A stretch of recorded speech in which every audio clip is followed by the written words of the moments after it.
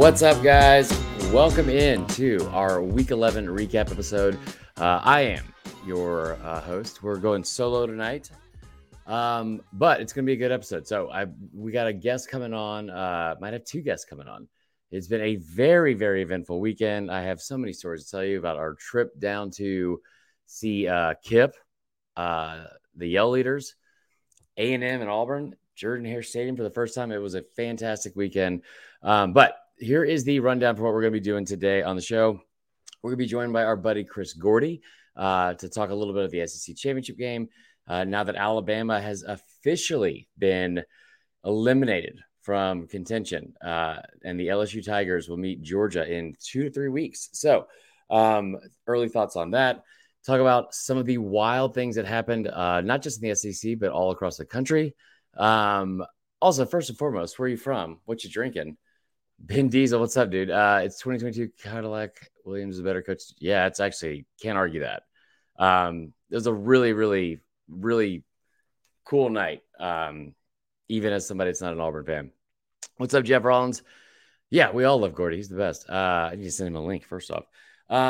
Yeah, so we also going to answer some questions we threw out to the Facebook group as well. We have the comments going in here as too. So if you guys have any questions, any thoughts, any concerns, whatever, put it in the suggestion box. That is the comment section. Beard Dog, by the way, hit me up, DM me on Twitter if you want one of those stickers still, because I still have them. What up, Willie Gray? As the only Vandy fan. Yeah, where you been, Jeff Jensen? Okay, we're gonna start. We'll start early with the Vandy stuff because that was awesome. It wasn't the biggest game of the weekend, but my God, what a great win for Clark Lee and Vanderbilt as well. So let's get into it. The Week 11 recap. Let me send this link to Gordy. Did anybody go to a game this weekend? I think, Willie, didn't you go to the game in Starkville? Hold up.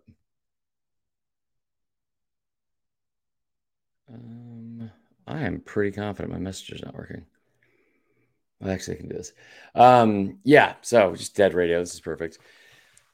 Anyway, that was an awesome win. That was an awesome win. I mean, from start to finish, they were in that game, and it was not like a fluke. Like in Kentucky, personally, I enjoyed it, Jeff, just because of how obnoxious their fans were when I even casually suggested that they were kind of shitty a while back. Pretty accurate. Yes, Ben Diesel, we still have the Horny for Disrespect stickers. Willie said he froze his ass off. Yeah, Auburn was fucking freezing cold. But all in all, it was a really, really fun weekend. It could have gone south like really, really, really quickly if Bama would have lost. All right, let me start by saying this. I'm sitting at Gordy right now. For those of you who don't know, we decided we were going to go try to maximize the rest of the season and go to as many places as possible and take in as much football as we can before it's the offseason. So I went down to Auburn, Alabama for the first time in my life. Real fun drive. It's like a 2.5 hour drive. Turned that into 4.5 hours. Not sure how. And I could just tell it was going to be a really great weekend right off the bat. We got to the hotel, and my very intelligent double graduate from UGA, super pretty girlfriend, she booked the hotel for not just the wrong night, the wrong month and year. She booked it for February of next year. So not the best start, but we went down to Midnight Yell that night. Also went to the game the next day. Had a blast. So thank you, Ben. They would not let me in, by the way. They would not let me in while wearing this. They said it looked like I was there to cause trouble, and they weren't wrong. And also Midnight Yell was a huge letdown because it was only like 5 minutes. Like, I mean, by the time I got in to the actual event, it started like, I guess, 10 minutes prior to that. It lasted like 5 minutes tops. But I did meet Kip. We're basically best friends. So there's that. Yeah, Mickey, I was very hesitant to tell you about this. Mickey asked why my road trips always take double the length of time they should. When I went to Baton Rouge last year, that was like an 11-hour trip for some reason. There's Gordy. Love the hat you're not wearing. What hat am I not wearing? What are you talking about? Hold on, let me bring Gordy in here. Anyway, let's get started. Hello, sir. Yo, what's up? That was a strong start. I already told everyone about the LSU game. We don't have to talk about it at all. we're gonna have to act like it's not happening. I actually wanted to hear more about Cadillac Mania. I mean, it's like there are people really going to bat for him. Like, Cadillac better get this job. I'm like, whoa. He's 1-1. He won one game against a bad A&M team. So I was going to close with that, and I mean, but we could start with it, because I was just going to go over some of the just like the ins and outs of the trips and say thanks to people. But I tell you what, the weekend in general, right? Like I went down to Auburn. I've never been. Have you been to Jordan-Hare? Yeah, it's a great. It's probably been about a decade since I've been there, but great SEC environment, great fans, cool stadium, great loud. You got the experience. It was pretty loud, at least watching on TV last night. I will say, like, my expectations weren't super high because it's a 3-16 going up against another 3-6 team. And as you know, as much as we give A&M shit, and obviously I give Auburn shit because it's a rival of ours. Those two fan bases were so genuinely nice and like good-hearted people. Shout out also to one of our listeners, Jax. I thought about this today. He must be like just either the thickest skin or the coolest dude ever, because he hit me up in my DMs and said he had 2 tickets for me if I wanted. He works for like the 12th Man organization. Super, super nice. Great seats. So I was like, yeah, like that's perfect. We'd love to go down there for that.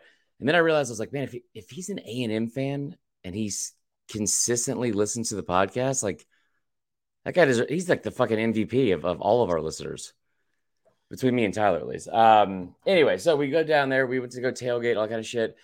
That's when the nightmare started, Gordy. We went to the tailgate, and Bama was immediately, just right off the bat, they were down. And this is going to shock you, but nobody at the Auburn tailgate was going for Bama.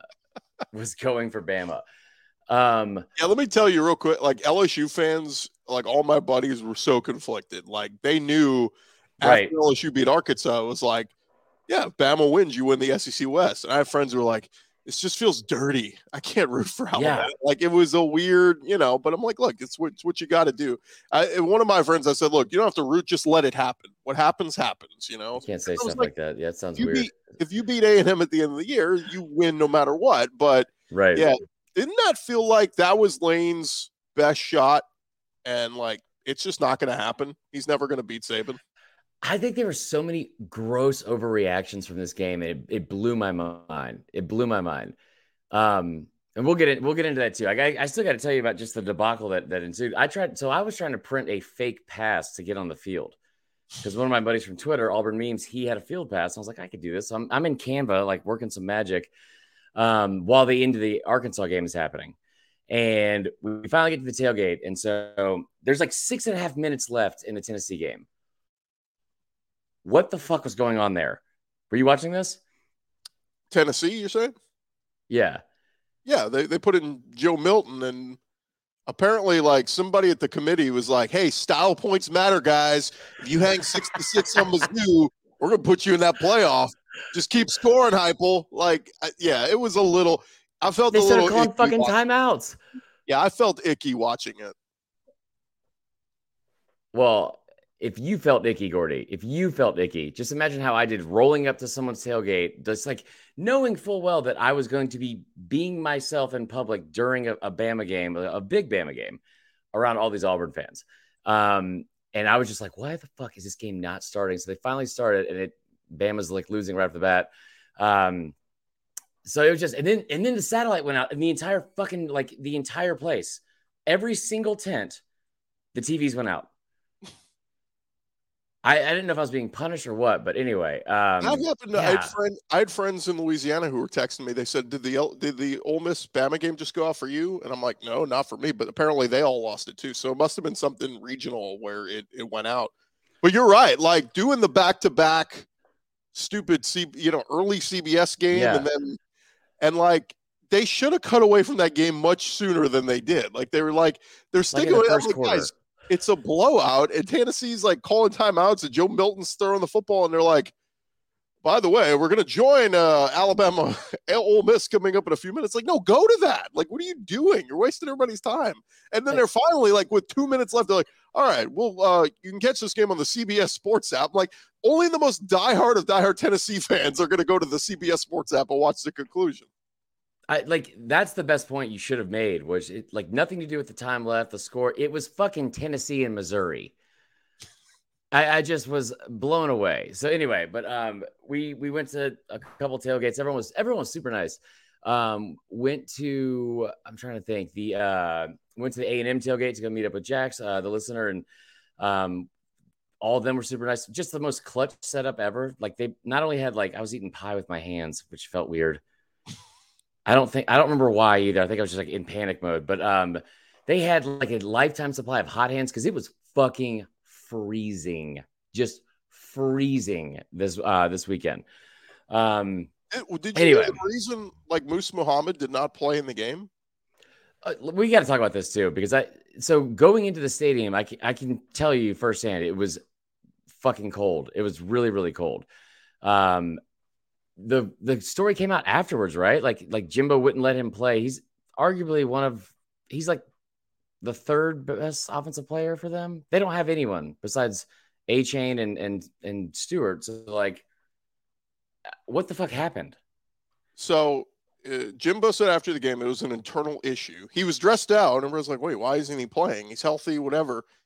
Moose put on his Instagram or something, and then apparently deleted it right after. Basically said he was wearing sleeves, and that's against Jimbo's rules. Is he doesn't allow players to wear sleeves. And so when he came out in sleeves, Jimbo was like, you're not playing. And did not play one. You're already hampered with your starting running back out, a true freshman quarterback in here, but because I'm a stickler for the rules, even though we're 3-6, I'm a stickler for the rules. We're not playing one of our best offensive weapons because I know it's cold and freezing. I'm going to wear a sweatshirt, but you can't wear sleeves. How stupid 1972 football perspective is this of Jimbo? First off, Jimbo he's not that guy. I don't know why he was trying to fucking tough talk anybody about sleeves. It's the least important part of what was going on. First off, you had a quarterback go into that game and threw 13 consecutive incompletions. 13. And you're worried about wearing sleeves. That is the dumbest shit ever. So I just assumed that it was some weird misunderstanding, but it was not. Anyway, I'm not going to tell you the person's name because I'm not allowed to. But shout out to one of our friends at 24/7 Sports who got me in the recruiting part, of getting Jordan Hare. Again, everyone was nice as shit. I felt like I had to tell people I was a Bama fan, which I probably didn't. Probably a lot of awkward conversation starters, but everyone was so nice, I felt guilty just for being me. So we get in. Good. Think of the mentality. It's a 3-6 team versus a 3-6 team, and it's a sellout. Everybody has rallied around Cadillac. The season's going nowhere. You've already fired Harsin. There's no reason to be mean and everyone's going there with an attitude of we don't give a shit what happens. Right. We hope we play well. We hope we play inspired football. That was the mentality going to that game last night. So it's not like it was, if Auburn was 8-2 and fighting for a playoff spot in SEC West position, everybody would have been talking shit and it would have been vile. But at this point of the season, man, you got nothing to lose. You're playing with house money. Just go out there and see if you can win a game. Well, and all jokes aside, the thing about the Cadillac situation, it's really, really interesting because when they first announced it, I was like, that's really smart because you have him and Zach Etheridge on staff still, right? So what they can basically do is these are people that know the program, that care about the program. And I think for a place like Auburn, especially, that's really big.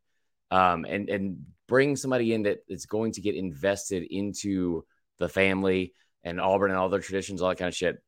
But with somebody like Cadillac and Zach Etheridge and other people that are still on staff, you can hold the fort down there and know that the program is in good hands. You'll actually still probably increase your recruiting because of the fact that how bad Harsin left it. And then you can go out and try to figure out who your next coach is going to be without having any sort of issues in-house. But the amount of fans and the support and just how much they've rallied behind him, it was awesome. So coming into this game, like you said, they're both 3-6 teams. A&M is, my God. I mean, they are bad. It was not great offensive football. I will say that. If you were looking for great quarterback play, that was not it. This was not the place. By the way, first A&M first team that sign the number 1 recruiting class to not have a winning season. Almost fucking impossible, Jimbo. Like, isn't that impossible? Like, you don't sign the number 1 class and finish worse than 6-6. It just that doesn't happen. And so that, again, you just said how bad is this A&M team? There are 4 and 5 stars everywhere. Like everywhere. It's almost impossible. Also, you know where the highest concentration of them are? On the fucking defensive line. Right. So to give up over 100-something yards, like rushing to both, what do you call it? Jarquez Hunter and Tank Bigsby. Right. I mean, it was like, also like the whole thing, it was almost like this weird, I mean, and Auburn fans were super wax poetic about the whole thing about, you know, like this was like a big deal for a lot of people because like it, you know, Cadillac Williams is a favorite player in that program, probably like what, top 5, top 10, at least in the last 25 years or so. So it's a really cool opportunity for him. At the same time, like it could not have been put up on a tee better for him because like you're playing A&M, you're playing at home. Like you said, they have all these freshmen everywhere, but they couldn't stop fucking anybody. And the fact that Carnell Williams, it wasn't like he was sticking it to Harsin, but like, yeah, here's what you do with the only 2 good offensive players you have. First off, you don't ask them if they're going to wear sleeves to the game, and then you hand them the fucking ball. Yeah, so it was. No, it's not. It's not. But it was a lot of fun, man. The environment was really, really loud. It was a lot of fun. We did the swag surf. Both fan bases did. One was wider than the other. I'll let you guess which one it was. But yeah, that was. They had a good, you know, circa 2008 iTunes playlist going that whole post game. I mean, there was, I think I heard, you know, Pop Lock and Drop It. I heard they played a lot of Pitbull, swag surfing like 3 times. Yeah, they were really getting it going. But shout out to Cole Kublik. He had a really good post game interview with Cadillac. And again, Cole's an Auburn guy, so it felt a little bit more personal to him. And the fact they just kept the camera on him. And I saw somebody on Twitter even said, they're like, this right here is a example of, we don't need to get back to the studio. Like, stay here, stay in the moment, get the fans all, like, nobody was leaving. All the fans in the student section were still in the stands. And it was an awesome, awesome moment. But that's what I was kind of trying to hint at earlier. It's like, okay, do we recognize this as what it was? And just, that was a great, outstanding moment. Right. Or should Auburn take something out of this and say, look, we got to at least consider Cadillac, because could we get this done? If we take all this money that we have, by the way, we're still paying all these buyouts. Right. If we take all this money that we have and go hire 2 of the best coordinators in the country, we hire stud OC and DC, and we make Cadillac the figurehead, you know he's going to recruit his ass off for you. You know, like, this team didn't quit. They rallied around him, and they've played hard for him. And it's a little parallel. It's not exactly a good parallel because Ogeron was a head coach. No, it is. It's perfect. But it feels like that in 2016. He was the interim coach, and everybody rallied around him. And all the rumors of Jimbo and Tom Herman and this and that, at the end of the day, they went with Ed Ogeron. And a lot of people said, well, if anything, we know he'll recruit, but he's got to hit on his coordinators. And say what you want, it ended in disaster. But they won a national championship and had the greatest college football season ever in 2019. I was preaching this entire thing on Saturday night. I was like, it's the same thing, because the first thing he did was give money to Aranda, give money to the coordinators. And again, we know how it ended, but he's the guy that went out and got Joe Burrow and the guy that got Joe Brady as well. I think there's a possibility. And I don't want to get too into like whether they should get him, like whether they should offer him the job or not, because I don't think they're going to. At the same time, it was such a cool moment to see him. And you talk about the Cole Kublik thing. So we got on the field. We got a pass. We're supposed to be on there, and then like up until kickoff, and then we were supposed to go to our seats, but I didn't. But so we're coming out of the tunnel, and I look over, and Cole is trying, like, holding the mic in Cadillac's face as they're coming onto the field, doing like the old school like Tuberville walk, and I'm like, what in the fuck is he doing right now? So we were just like right on top of everything, and I you know, I had some drinks at the tailgate. So by the time I got on the field, I was like, where is Cole? Because I was trying to meet up and say hey to him and Tom and them. And so my buddy meets, goes, he's right over there. It's like, and across the field. Like, I was like, do I just go across? Like, can I go onto the field? He's like, no, you need to go around behind the end zone. I was like, no. So I just sprint across the field and just start like queen waving to Tom Hart. And he's like, Jesus Christ, what are you doing here? Anyway, I will tell you this: the coaching thing, and it was an incredible win from Auburn. It was great. They held on late. There was just, I mean, it had everything that Auburn football is like just built on. You had a targeting call late in the game that was overturned, just like Smoke Monday. We're going to call it Smoke Tuesday since the other one already, what do you call it, graduated. You had terrible quarterback play. You had great running back play. The crowd was into it. But I will say this: there was a lot of chatter about the coaching situation, and there was one thing that kept coming up, and I thought it was bullshit, and it actually has legs to it. You want to hear the craziest rumor that apparently is very accurate about the Auburn head coaching job? I love good coaching rumors. Yes. Dabo Swinney has reached out to Auburn about being potentially interested in that position, in that job. And when you think about it, there might not be a more perfect fit for a somewhat culty, somewhat religious-based cult like Auburn. I mean, that like it's not crazy because it feels like the running side of Clemson has run its course, right? Like it feels like if he left tomorrow, I doubt there like everybody at Clemson would be like, no, don't go. Like they would probably be like, okay, probably time to move on. LSU was like, they threw it out there a year ago that like he was one of the early names. And I think he was pretty quick. They were pretty quick to come out and go, no, Dabo's off, like he's not interested or whatever. But like his name did come up in the LSU search a year ago. And so when we heard that, it was like, all right, well, how much longer does he want to do this? And of course, all the NIL stuff, which, you know, he's at least made it known, I'm against this and all this. But if he goes in, like if he comes and looks, this is where college football is heading. Auburn's already got the NIL collectives ready and going. Yeah. Like they are. And all the talk of he would not want to be the guy to follow Saban in Alabama because that's what everybody has said for years. Perfect transition. Dabo could just come follow Saban at Bama. What perfect way to go the other way and go to their rival and try to beat them at Auburn. It's not the craziest thing I've heard. No, I mean, honestly, like, and the thing, it's so weird and bizarre to kind of watch this whole thing unfold because Auburn fans are all in on this thing, man. Like they are back invested. They got the NIL stuff going, like the collective. They unveiled their new football facilities. There's over 5,000 people waiting in line. It's also basketball season for them, which is huge, apparently. They can just like seamless transition, like from the like mediocrity that is their football team into an actual sport they're good at.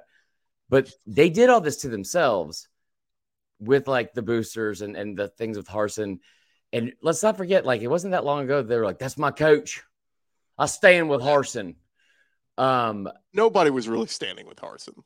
Like five people said that. But like either way, they talked themselves into that, and now you're looking at it, and they are reinvested back in the program. They're fired up again after they tore down their own expectations. So that's the tough part, though. I mean, at the end of the day, who's going to make the decision? It's the big money makers, right? The big money makers.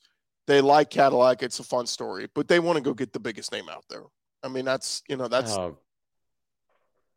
what. Lane Kiffin just tweeted something about Chris and Saban. Uh-oh. What do you say? There's a story on Outkick. It says Nick Saban's daughter issues warning to Bama fans on Perspective, and Lane Kiffin just retweeted it. Why is he doing it? I've seen he's been retweeting stories about him and about the SEC and stuff.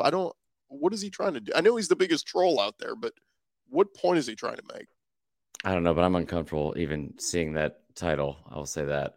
Let's get into that game, by the way. Move on from the Auburn game. We'll get into that more later after the Gordy is gone. That sounded weird, like super ominous. But did you get a chance to get in front of a TV and watch the game that was stolen from Ole Miss this weekend? Alabama goes into Oxford as a 12.5-point favorite, which was free money, by the way. We said that all week, free money, and did what they have been doing. It seems like over the past 2 years, for like the first quarter at least, and maybe the first half, found themselves down in a double-digit hole, down 10-0, Bill O'Brien was just fucking in his bag too, man. When I say in his bag, I mean doing anything he could to just ruin my blood pressure and my fucking Saturday. What were your main thoughts, like in initial takeaways before going into the second half? Like the first half alone, what did you think? I thought first drive, Kiffin didn't learn anything from last year, dude. At all. Take points. I know, like there's usually this mantra with Alabama outside of this year where you never want to settle for field goals. Right. They're going to score touchdowns, and Bama will trade field goals for touchdowns all day. And that, like, I get it. This is a different year for Bama. This is not a Bama team that's just putting foot on the gas pedal with the offense and scored 50 points a game. They can't, yeah. I thought that was a huge misstep on his point. 4th and 2 from the 12, and they turn it over on downs. Right? I'm like, dude, take the points. It is the first drive of the game. Take points. Take a lead. If they kick a field goal there, this game might have played out differently, just from how Bama manages and all that. I thought it was very strange that Jahmyr Gibbs, we saw so little of him, and that they relied so much on Jace McClellan in the run game. That made me happy and also confused at the same time, just because it was nice to see more people involved than just Bryce Young. Because for the first half, it was the same old shit. It was at one point you had the first 22 plays of the game, you had 18 passes and only 4 runs, and it just speaks back into like, all right, you have Jahmyr Gibbs and you have the like running backs that have the 3rd highest yards per carry out of any team in the country, and we are somehow ranked 88th in terms of rushing attempts per game. Early on, especially it didn't look like it was anybody's fault. Like it wasn't Bryce's fault that he couldn't, find receivers. It wasn't like receivers not getting separation. The offensive line was just getting fucking just blown by the entire first quarter, first half. And at one point, you're looking at the stats, and I think Ole Miss had over 150 yards of offense in the first quarter alone, and Bama had like 22. And it looked real bad real early. They weathered the storm a little bit, and it became a really good game. I thought it was. Yeah, the Zach Evans fumble is what changed everything. If Ole Miss can go into that half up 10 points, right? I don't know if Bama. Like I think they, it would have been more difficult, is what I'm saying. Like Bama getting that fumble and then scoring the touchdown, make it 17-14 at half, gave them life, and they're like, oh, we're right in this. If they go in the half down double digits, and let's say Ole Miss even let's say they go down the field and score a touchdown on that drive. I mean, the whole game, which is not out of question. Yeah. I mean, and you look at it too, like I think their first 6 possessions, Bama had 3 punts, a turnover on downs. They went for the worst fucking 4th and 1 play call I think I've ever seen. It was, I was so confused. Turnover on downs, like I said, you had a fumble, and then you did have 1 touchdown. So early on, you see a different side of Bryce Young that we have not seen before, except for in that Dr. Pepper commercial when he was like cucking that stepbrother of his. And he starts lighting into the team on the sideline, right? And Saban joined him, which was it was just nice to see some fucking signs of life and like fight from this team. But again, you're going into the half, and like you said, like this could have easily gotten away from like the biggest thing for me was the 3rd down conversions was they could not get off the field. They absolutely could not get off the field. At one point, you had Ole Miss was 7 of 11 on 3rd downs. I think Bama was like maybe 1 of 8 or something. It was the entire game was one-sided, and it wasn't even just like the run game. Quinshon Judkins is incredible. Yeah. But it wasn't even just the run game from Kiffin. Kiffin was doing it through the air, like put a lot of faith in Jackson Dart, which I think came back to bite him. But you end up getting to the half down 3, like you said, 17-14. And that is the only thing that kept Bama in this game, because like going into the second half, there's one thing that's been consistent with Lane Kiffin, besides him being a dickhead on Twitter, is they have fallen off like at times in the second half. They just disappear. And that's exactly what happened. They came out, and I think Bama started they had the ball first. They kicked the field goal, and Ole Miss continued kind of did what we thought they might continue to do. They did. That's the worst fucking sentence ever. What am I saying? They responded with a touchdown, take the lead, and you're like, right, okay, they're not going to go away, and then they went away. But the drives, especially, it wasn't like these Kiffin drives in the past we saw with Matt Corral, like 4 plays, 80 yards, like 50 seconds, like any kind of shit like that. It was 10, 14, 15 plays. They respond, like you said, they go up 24-17, and you're halfway through the third quarter. So you are 22 minutes from victory, and you're up 7. You're in control of this game. And from that point forward, they had 4 more possessions. You had 2 punts, and they were both 3 and outs that you had a combined -6 yards on, and you had 2 turnover on downs. And it did look like the moment might have been a little bit too big, not only for Jackson Dart, but for Lane Kiffin again.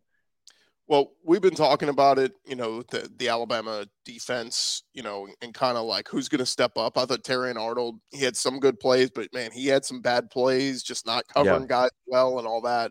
But the dude to me that put himself on the map and I think absolutely improved his draft stock with just this one game. We'll see what he does in the next 2.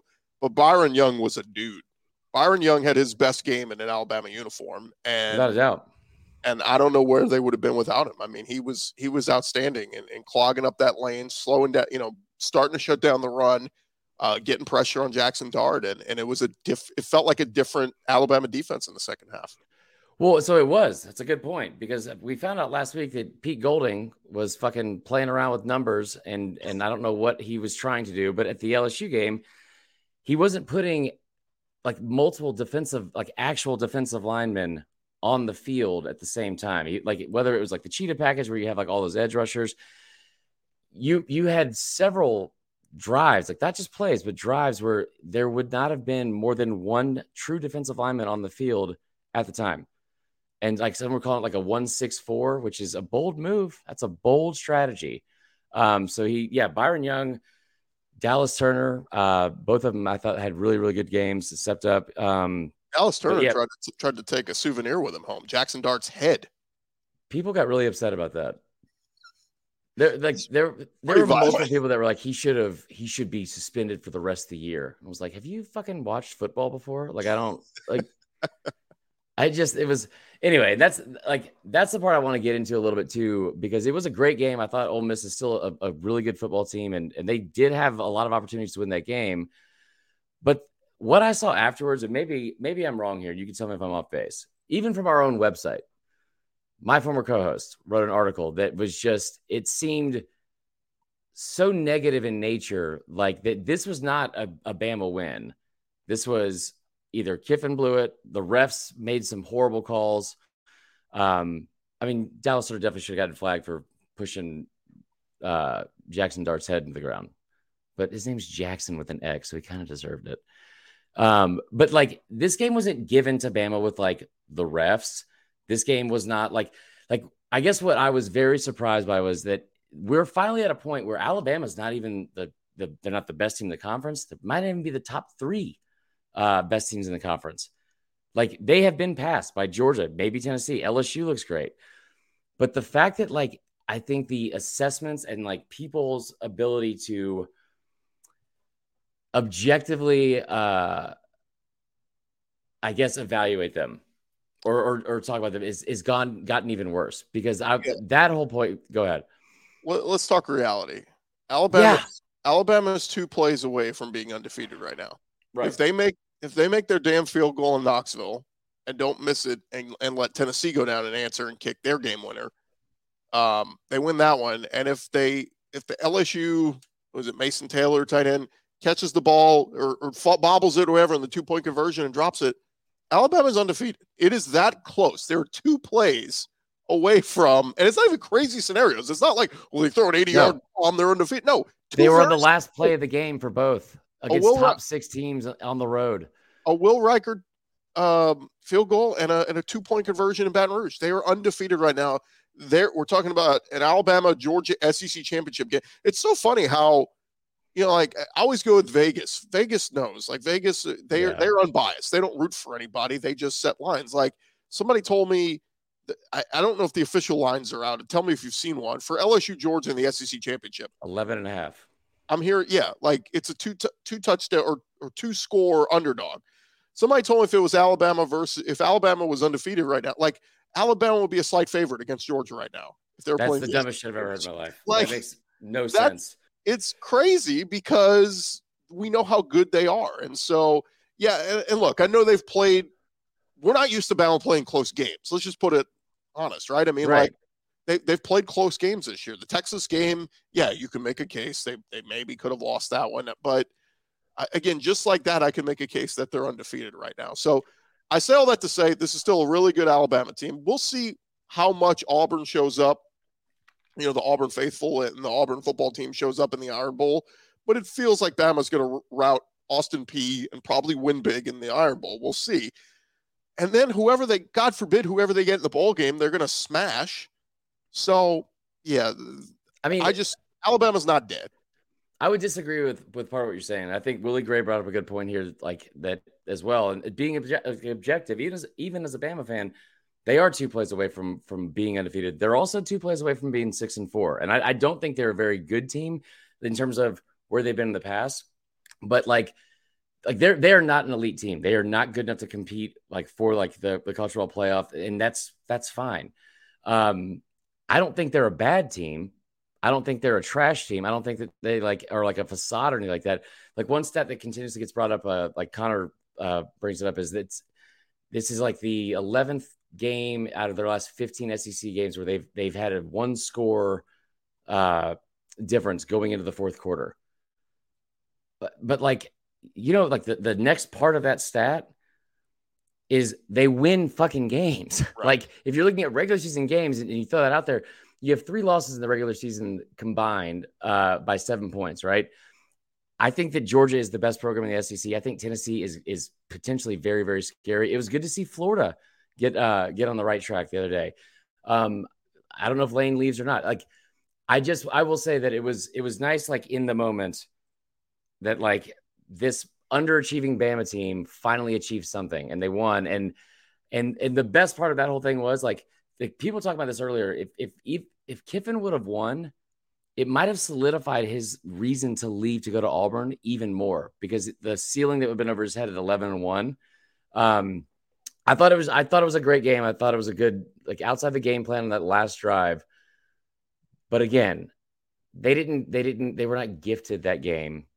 They were not like, it's not a foregone conclusion, but like, no, they played lights out in the second half and won the game when they need to. I'd be curious if you know any sports bookie, you know, like odds makers out there. Ask them right now, Bama versus every other team in the SEC on a neutral field, what the line would be. I think Bama versus Tennessee right now on a neutral field, Bama's still favored. I think Bama, but they don't win that game though.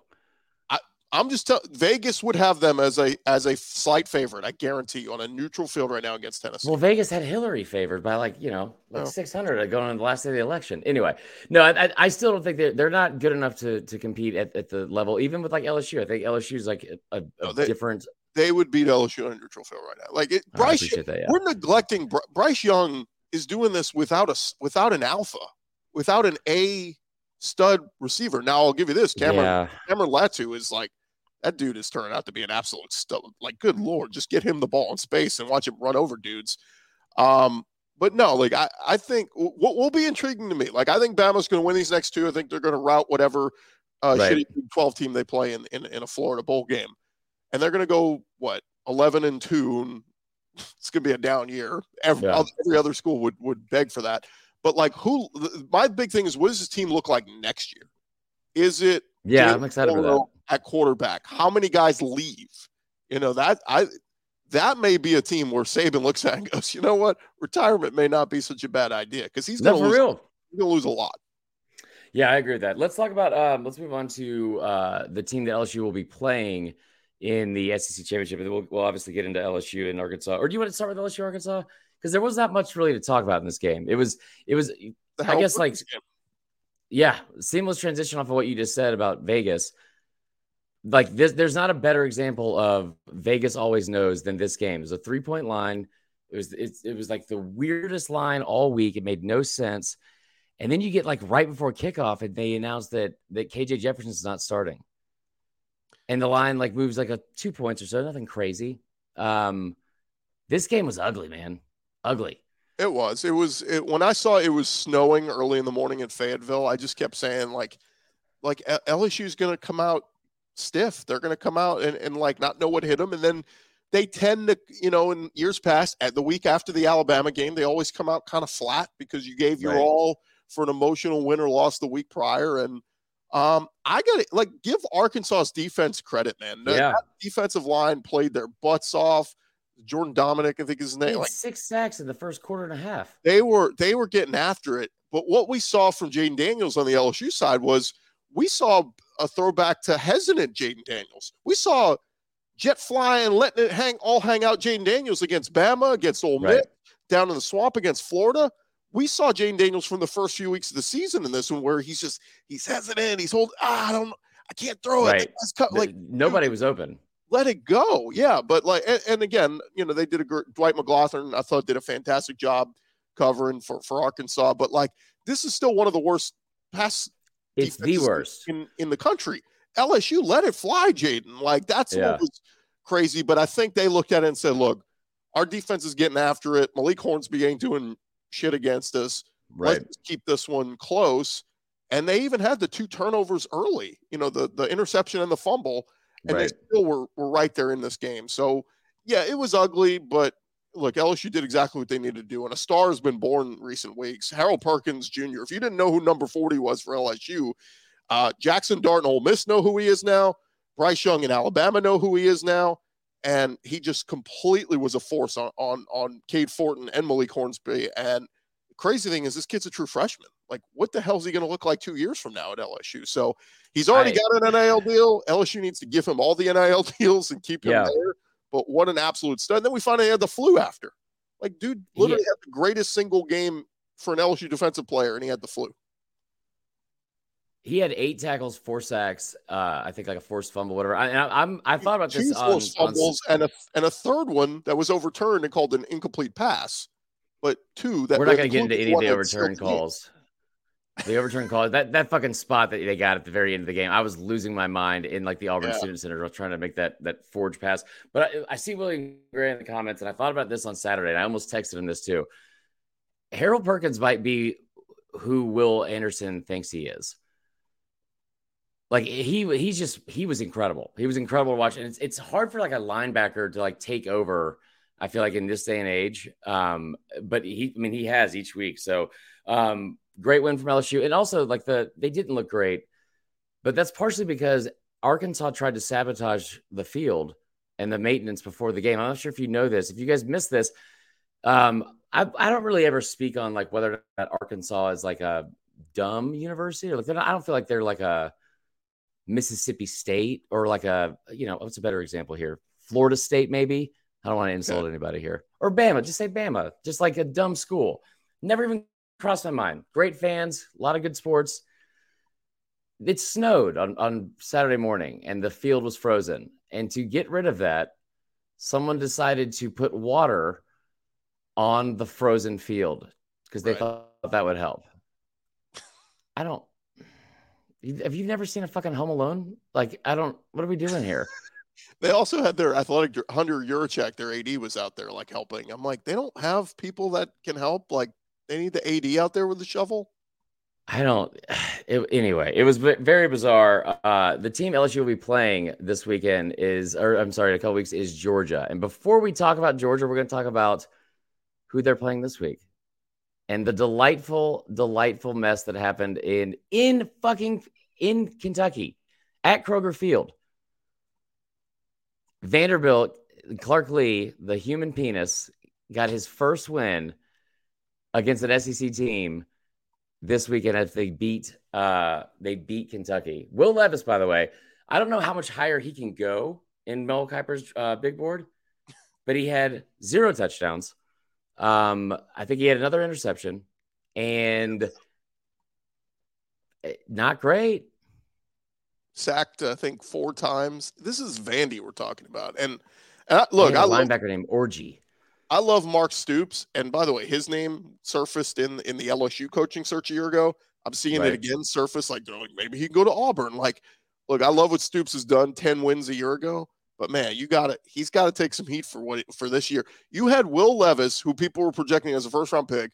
You got Chris Rodriguez back after a couple of games, who was the SEC leading rusher a year ago. And you had a couple pieces back on this defense. I know they've had some injuries, but dude, it shouldn't be this bad. You should never No, it lose. should. Like, and they were Well, not ranked. Vandy, yeah. They were ranked. Like you They can't. should have never been ranked. They should have never been ranked, Gordy. Here's the thing: you like all the people you brought up. Will Levis, you get the transfer receiver, you get Chris Rodriguez. That's all fine and good. You know who they didn't have coming back was anybody from that offensive line.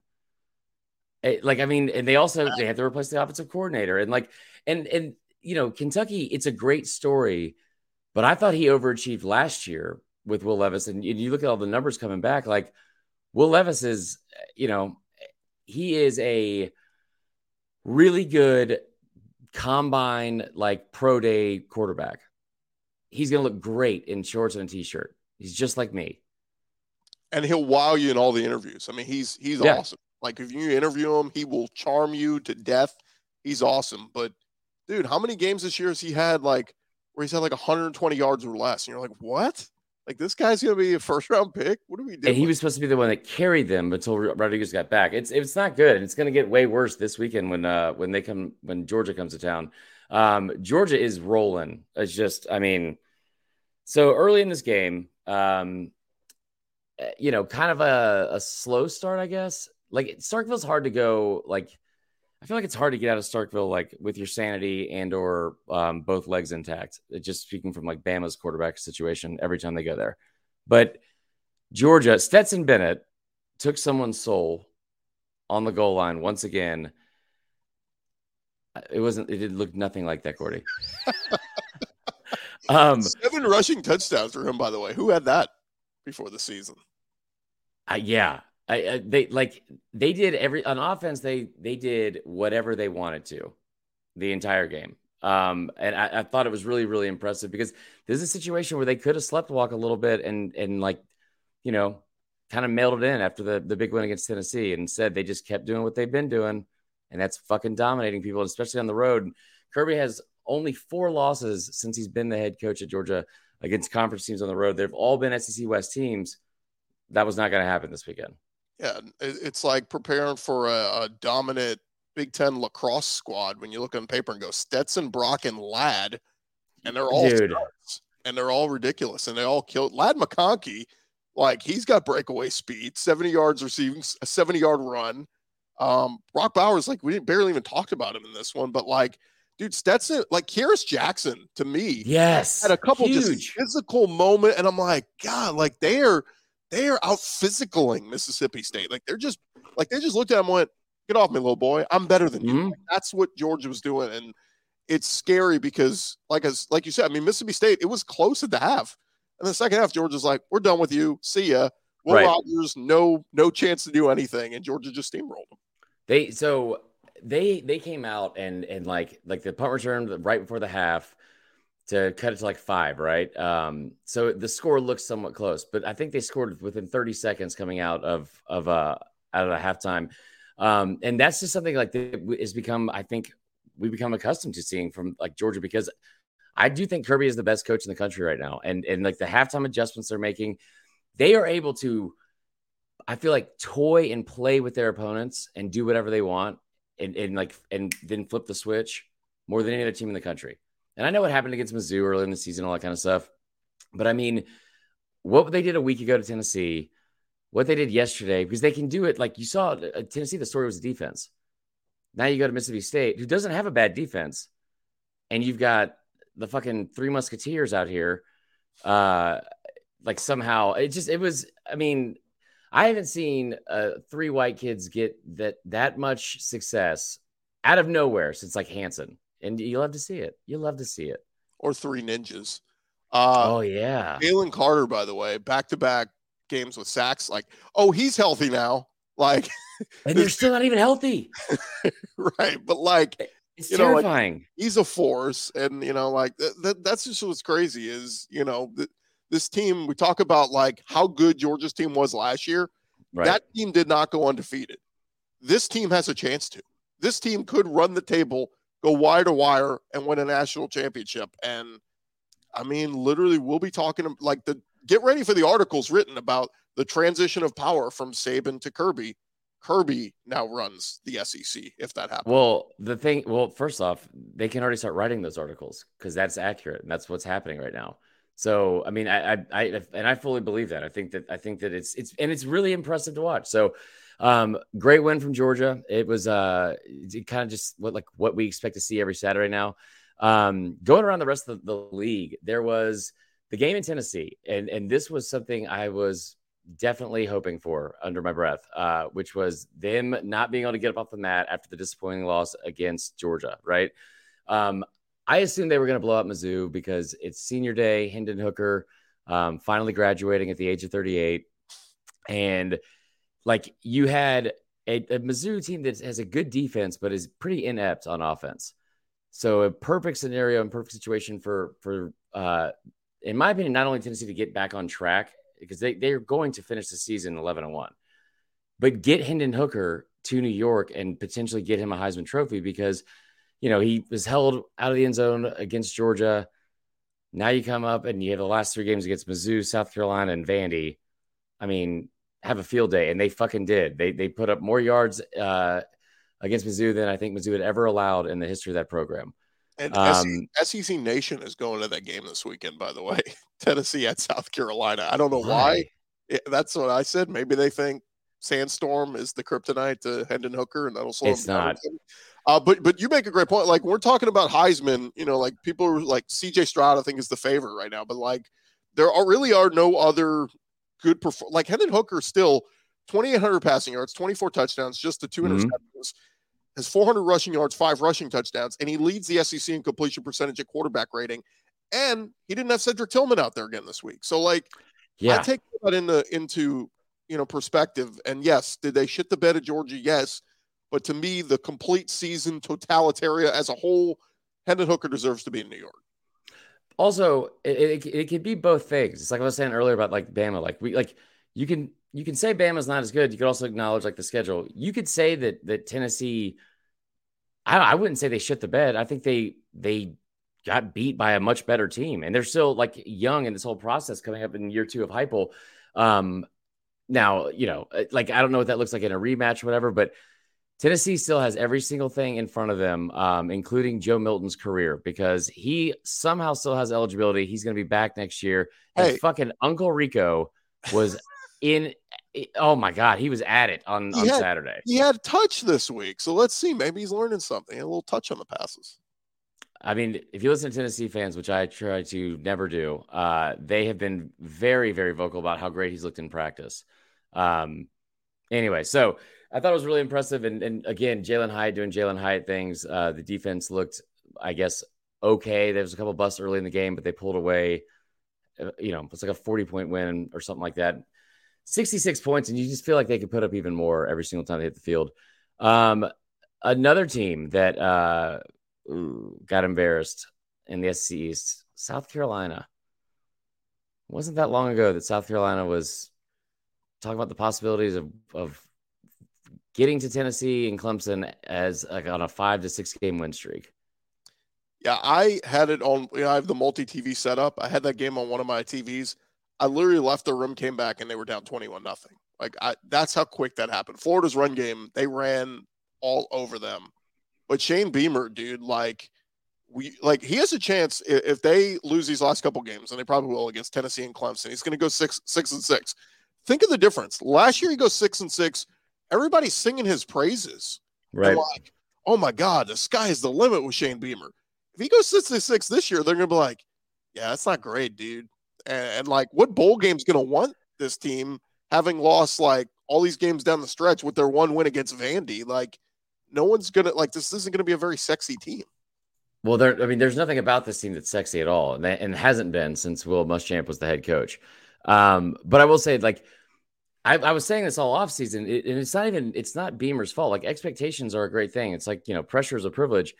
At the same time, it's very similar to the Arkansas situation where you have to manage and like some expectations because that schedule, no matter where you are, like as a programmer and who you have coming back, is very, very difficult to get. It's difficult every year, but like with South Carolina, you are always going to look at that schedule before the season. You're going to see Clemson and you're going to see Georgia, and that's a fucking nightmare because you're going to drop.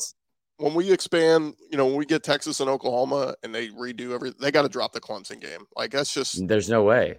I know, but like you're gonna put yourself in a bind when like you're 5-6 and you need that one win to get to a bowl game and it's Clemson. And you're like, well, shit, we have no chance. Like you're making it hard on yourself keeping that rivalry going. Well, I mean, the rivalry's been around for over 100 years. So I don't know. I know, but I'm just saying, like, but if you're gonna add Texas and Oklahoma to the fucking schedule, I can't play Clemson. Yeah, like, come on. I mean, I will say that like the story here, we spent most of the time talking about South Carolina, but the story here was like how great of a job Billy Napier and Florida did at like getting back up, ending the home schedule on a good note. Like there's been times this season where like the potential has flashed so much. I feel like it's like all my middle school teachers used to say to me, like, there's so much potential. But with Florida, they're like, there really is. And Anthony Richardson, like you see it at times, they can be very, very good. They just have not been able to put all that together consistently at any point during the season. It almost feels like it's just been bookended. The season, like you had Utah that win, and you beat South Carolina. I'm excited to see what that Florida State game looks like because that rivalry being relevant is always better for the sport. Look at where they are right now. They're 6-4. You go to Vandy and at Florida State. You win these next two. If Napier goes 8-4 in year one, every Gator fan's like you're excited for that. You're like, hell yeah. And one other thing we didn't talk about, this was Florida's last home game this past week. Mm-hmm. Was that the last game of Anthony Richardson in the Swamp? There's no chance. Like, he should come back, right? So I don't think he's going to have the option to not come back. Also, it was announced that he has signed over $1 million in NIL deals. So it's not like he's going to be hurting for money. And that's another thing too, with like the NIL stuff that we don't talk about enough, like where you aren't going to see as many kids like make the leap early just because of like from a financial standpoint, like the ability to be able to like make some actual money while they're in school. There's no reason for him to go pro unless you just don't want to go to class. I mean, like, there's still some websites projecting him as a back end of the first round. Like, if that's Jesus Christ, you gotta go, right? Like, the NFL doesn't draft on potential. I don't know what could be on tape for Anthony Richardson that anyone would spend a first round pick on him, but also Will Levis. Anyway, we'll get into that some other time. But Florida looked good. They also had a big week getting a flip for a future quarterback from Miami. It's too early for me to start talking about recruiting at all. It's just I can't get into it yet because there's still part of the season left.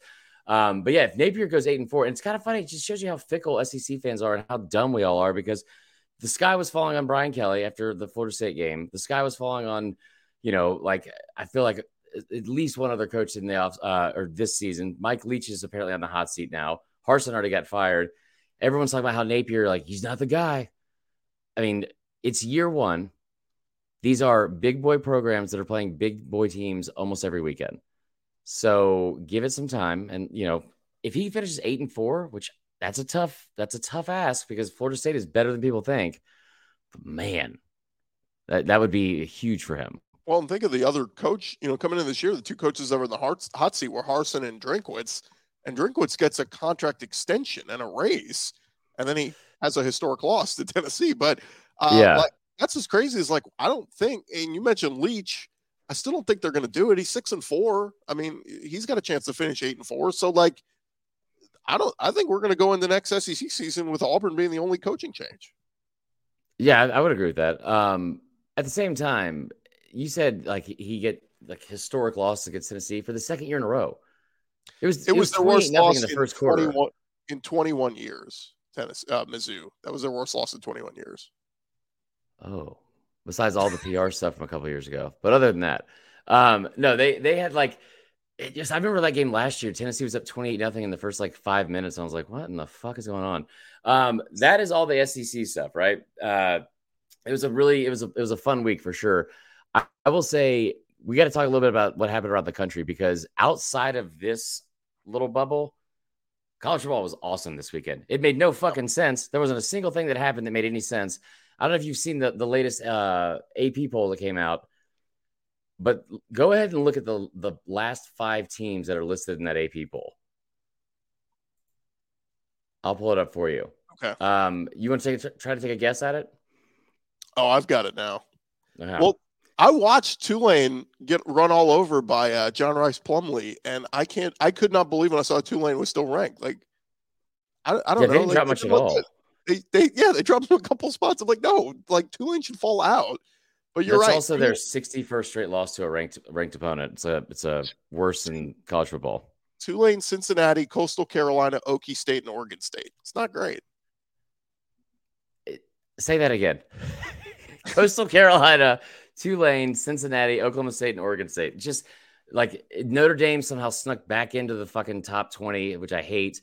But the Pac-12 finally did what all these teams I feel like every year in the Pac-12 do, which is you can only have nice things for so long out in California. Just you can confirm firsthand.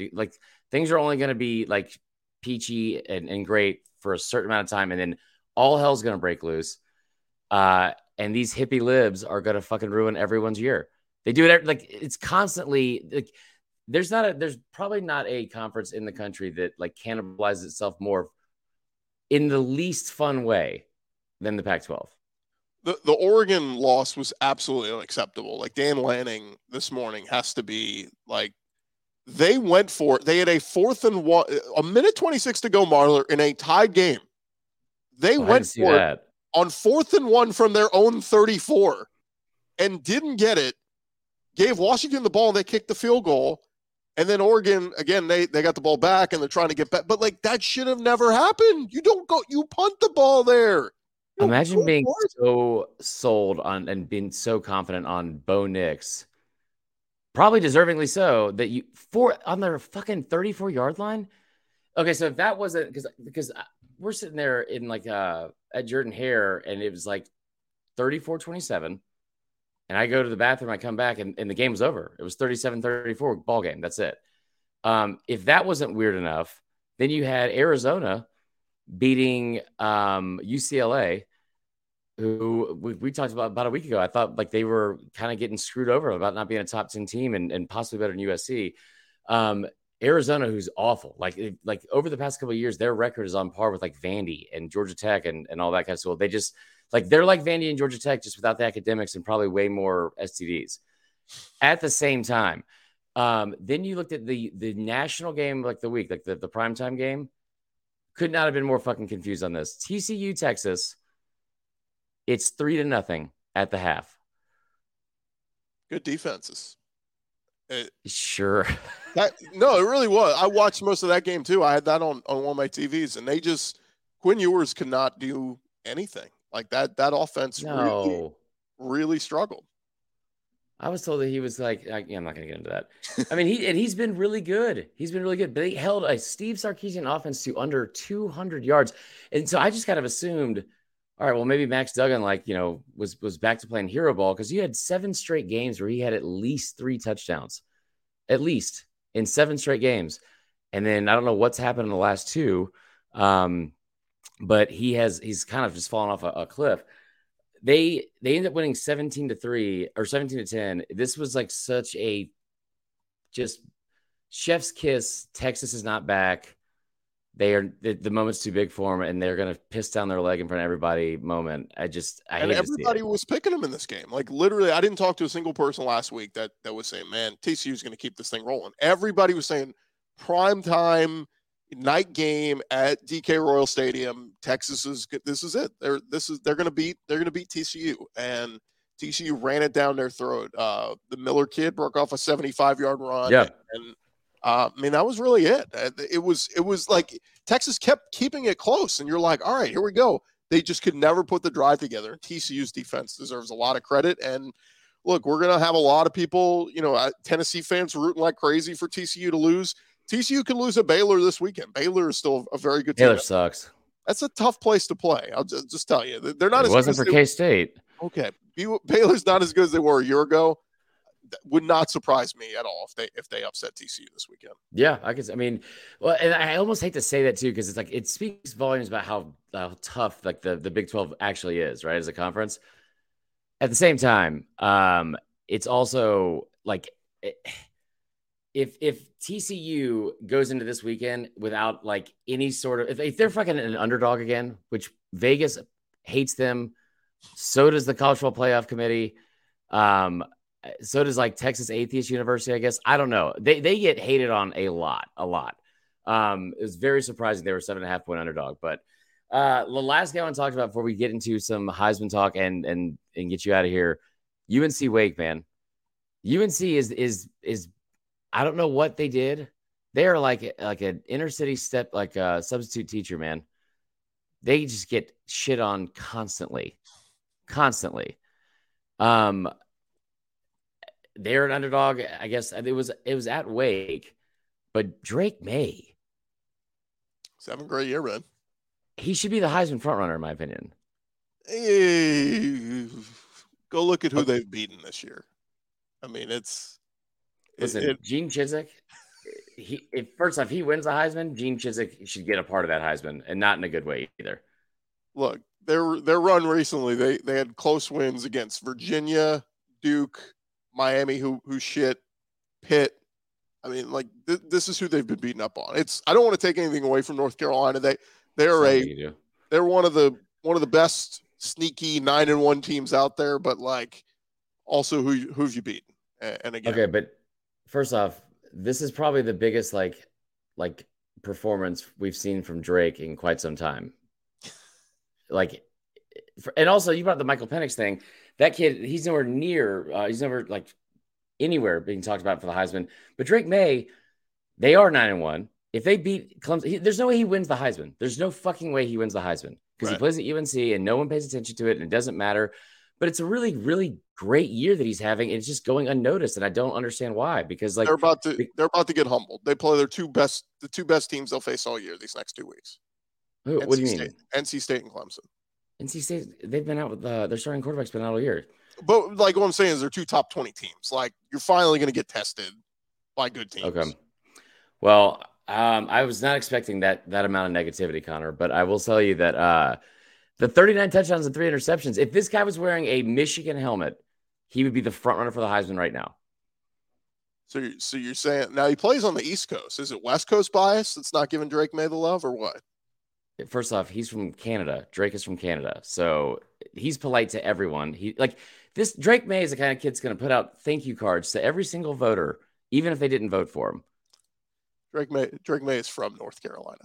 Drake May is actually from the Canadian part of North Carolina, which you don't understand because you're not cultured. All right, let's get out of here because I know you're tired and you've been a godsend. Can I throw one more thing in when we're talking about all these teams? USC, it is setting up for them. They're going to find a way into the playoff. One, because it's Lincoln Riley, but go look at who their next 2 teams are. And by the way, they played on Friday, so we forgot about them. They beat up on Colorado. I didn't. I bet on them. They played number 12 UCLA this weekend, and then they played number 20 Notre Dame. They're going to win both those. They're going to win the Pac-12. USC's getting in the playoff. That's actually a good point because they'd also have to beat Oregon most likely. Yeah. That UCLA USC game will be really good. I don't like it. Tennessee fans, get ready to get pissed off. USC's going to get in ahead of you. I actually don't. I think Tennessee will get in. Anyway, so the Heisman, like we are ending the season pretty soon. This is week 13, which is notoriously the worst weekend of the year if you're an SEC fan because there's very few conference matchups. Alabama's playing Austin, sit down to pee. Auburn's playing Western Kentucky. Vanderbilt's playing themselves.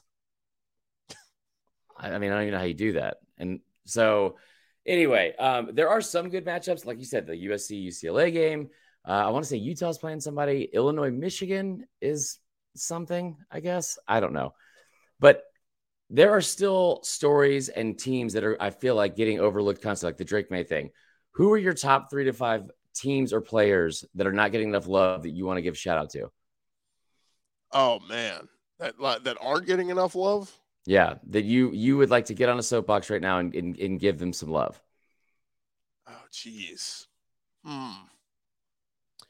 Deuce Vaughn, I feel like, doesn't get enough love at Kansas State. Right. I think he's had a fantastic year. He's already over 1,000 yards. I don't know if he's going to win any national awards, and he gets enough love in the SEC. But what Quinshon Judkins did this year, he jumped Rocket Sanders, by the way. Rocket Sanders only had like 46 yards against LSU. Yeah, so he's now Judkins is now the leading rusher in the SEC. I think like he's a true freshman. Yeah, as a true freshman, if he doesn't make a couple of, All-American lists, like it's going to be a damn shame. He'll And he be all won't. freshman teams, but like that's one that I think he deserves a little bit more love. I wish Stetson Bennett had more touchdown passes, man. I would make a case for him in the Heisman race, but I just they started to make a case for him, and he deserved to be in the talk. He has the really, sixth best odds out of any other player in the country right now. I haven't pulled up our friends at DraftKings. They have like the latest odds up right now, and CJ Stroud, despite what happened against Northwestern, is still the overwhelming favorite. And listen, they blew out Indiana, which is a surprise to no one, but CJ Stroud, Hendon Hooker, Blake Corum, Drake May and Blake Corum actually have the same odds, which is, I'll tell you right now that Drake May will finish anywhere close to Blake Corum in terms of votes. Caleb Williams snuck back in, and then you have Stetson Bennett the fourth, right ahead of Max Duggan and Jaden Daniels. I don't know what surprises me more, the fact that Bryce Young and Bo Nix have the same odds, or that Stetson Bennett is the quarterback that on the defending national champion, like Georgia Bulldogs, they're undefeated again this year. And he had the ball rolling. Like they had early Heisman talk for him, and then he just, I don't know. Like I don't know if there's enough big games left on that schedule for him. Because I don't think, no offense, I think they're going to kill LSU. Well, and let's be real. If they had to go to the backup for the rest of the season, they're probably still winning those games. Georgia. First off, that guy looks like Marv from Home Alone, so I don't know if that's true. But no, I like the Stetson comment. Will Rogers is probably a guy that I would have said the same thing about early on, but now that he's played good competition. Yeah. No. I did the numbers on Will Rogers. Go look at his stats in the 4 losses. He's thrown 1 touchdown or less in all the losses. 24 combined touchdowns in the 6 wins. Like he's on, he's just Will Levis. When they lose, he's terrible. Like it's weird. I will say another team that I feel like is not getting enough love. UCF. And I never want to say that. Right now, Bama's projected to play them in a bowl game, and I'm going to kill myself if that happens. John Rice Plumlee's going to run all over Bama. For sure. And Gus Malzahn's the coach, and Bama's going to have everyone sitting out. I think Bryce Young's not going to play in that Florida game, whatever it is. No one is. Capital One. First off, you know the names of the bowl games, okay? Actually, I'm trying to think of the last time you guys would have been in there. I don't think that they're getting anywhere close to the amount of love they should be getting. From a team standpoint, man, I just TCU, they're ranked in the top 4. I feel like they still somehow fly under the radar. It makes no sense to me. They constantly get overlooked. But UNC is the same way, and I don't even think it has anything to do with their defense.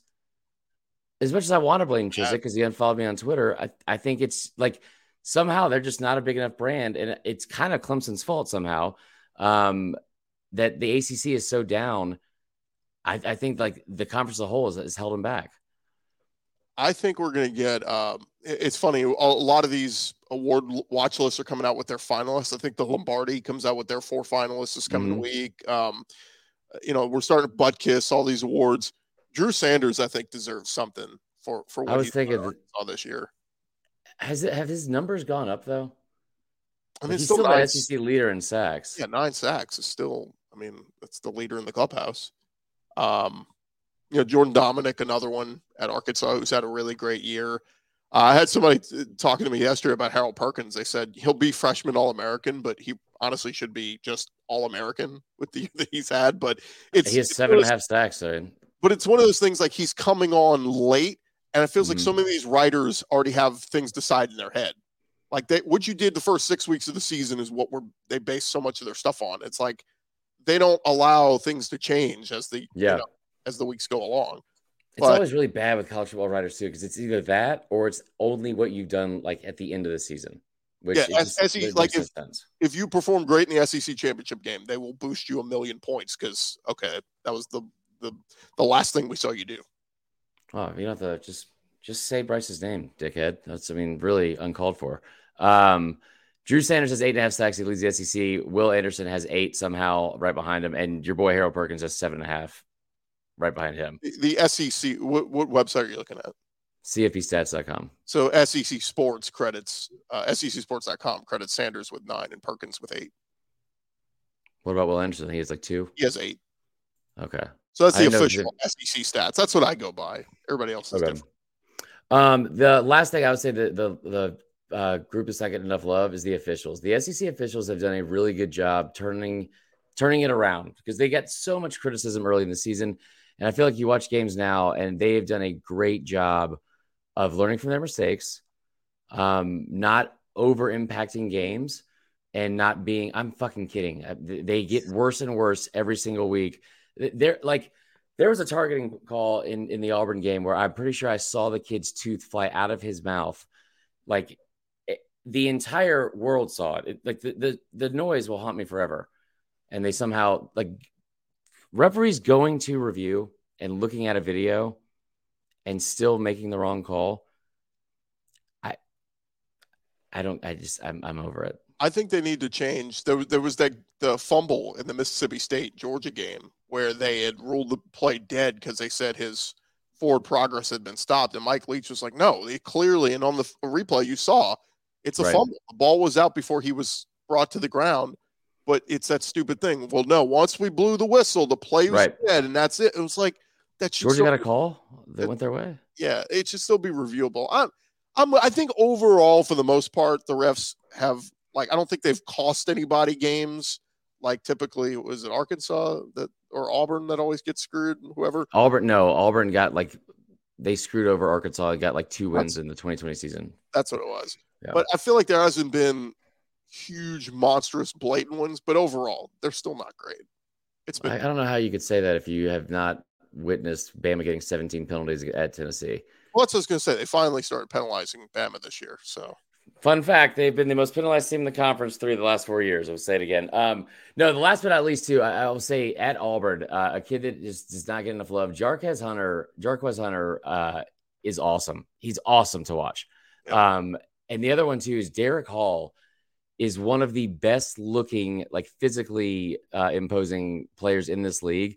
And it's been really fun to see that team kind of get, like, signs of life again. Because, listen, Connor Williams doesn't know shit about how to coach like the defensive line or the offensive line. And somehow, magically, since that rent-a-cop from Boise has been gone, Brian Harsin, they've been night and day. So yeah, he knows a thing or two about coaching running backs there. They look pretty good. Oh, somebody else threw in Malachi Starks at Georgia. He deserves some love. Yeah, he's great, man. He's great. Listen, I know you're tired. I appreciate you coming on here and filling in for Tyler. Tell everyone where they can find your content and your stuff. And then I'll make sure it's taken out of the final product. Just wherever you find your podcast, just search Locked On SEC. We have Marler on once a week anyway. So, yeah, listen to all of them except that one. Thanks, man. Appreciate that. All right, dude. Thank you again. And I will, I got a couple more things we're going to say to close out the show, but thank you for joining us, Gordy. All right, good. Talk to you soon. See you, bud. All right. This has been a long show, which is probably to no surprise since I was the one planning it and I don't know what I'm doing without Tyler. Anyway, we have a big week ahead. We have a lot of content coming your way. SEC championship games coming up. Before we do that, I want to give a shout out to several people by name. I mentioned Jax earlier, who gave us the tickets to the game. We've had a lot of fun this season. I feel like probably more so late in the year than maybe early on, and it's been one of those things where I hate the fact that there's 2 weeks left in the season. But going to Auburn this weekend was just a really great experience, and meeting all these people, and it made me think about this on the way home today. Like I've met Willie Gray before in person, but most of you guys are just like, our internet friends or our listeners or whatever. But you guys really do mean so much to us, and it's the only reason we have a show and can be successful, because you guys somehow put up with us. And we went down there. I went down there this weekend, and I was fully expecting just like to make fun of the Colts, the overalls, the weird ass names like Kip. And don't get me wrong, I definitely did make fun of it, but it was a great experience. And if you are an Auburn fan, I will say it's not the best atmosphere in the country, but there are not a lot of other places in the world of college football that are like Auburn. And it was a really, really cool experience and a really cool vibe. And we really enjoyed it. Also, there's a Whataburger on campus. So shout out to everybody we got to meet this weekend from Auburn Twitter, from all those good things. We had a great time. Hope to do it again soon. Love you too, William Gray. Bama should hire Glenn Schumann to replace Saban when the time. Who's Glenn Schumann? Anyway, yeah. So we had a couple of questions that people threw out in the Facebook group. I'll be honest, I feel like it's probably time to end the show. But we will make sure we get them and the voicemails from last week on the upcoming episode. We don't have a game we're going to this weekend as of right now. You guys have any ideas? Let us know. I will say I think I might be headed to the Egg Bowl in a couple of weeks, and also maybe the Iron Bowl as well. Started to get teary-eyed at the cowbells. Why would you get teary-eyed at the cowbells? There's that. Yeah. Also, last but not least, I know that this weekend sucks in terms of the, what do you call it? The slate of games in the SEC. But like that fat kid that Adam Sandler had to grab by the cheeks in Billy Madison. Don't you ever say that. Stay here in the season and cherish it for as long as you can. For the love of God. Willie Gray, are we going to Kentucky? I'll go to Kentucky with you. Anyway, we will be back tomorrow Tuesday with an episode of me and Connor breaking down the latest playoff rankings. And then Tyler and I will be back on Wednesday. So I hope all of you had a great night. Hope you enjoyed the episode. And we'll see you soon. Love y'all.